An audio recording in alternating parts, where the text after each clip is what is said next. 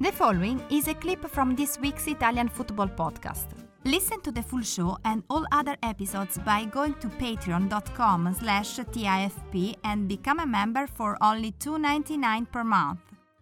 So, Italy are Euro 2020 champions. That sounds really good, doesn't it?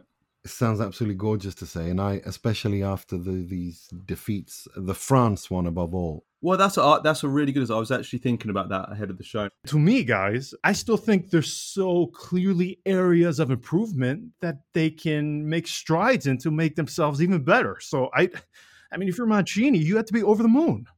That's what's so beautiful about football, because, Italy was in the abyss 3.5 years ago, the lowest low that the nation had ever been in when it came to football. And if you'd have said to me back in 2017 when Italy lost to Sweden and didn't qualify for the World Cup that we would be the European champions in 2020, what is now 2021, I'd have sent you to the doctor to go and get your head checked.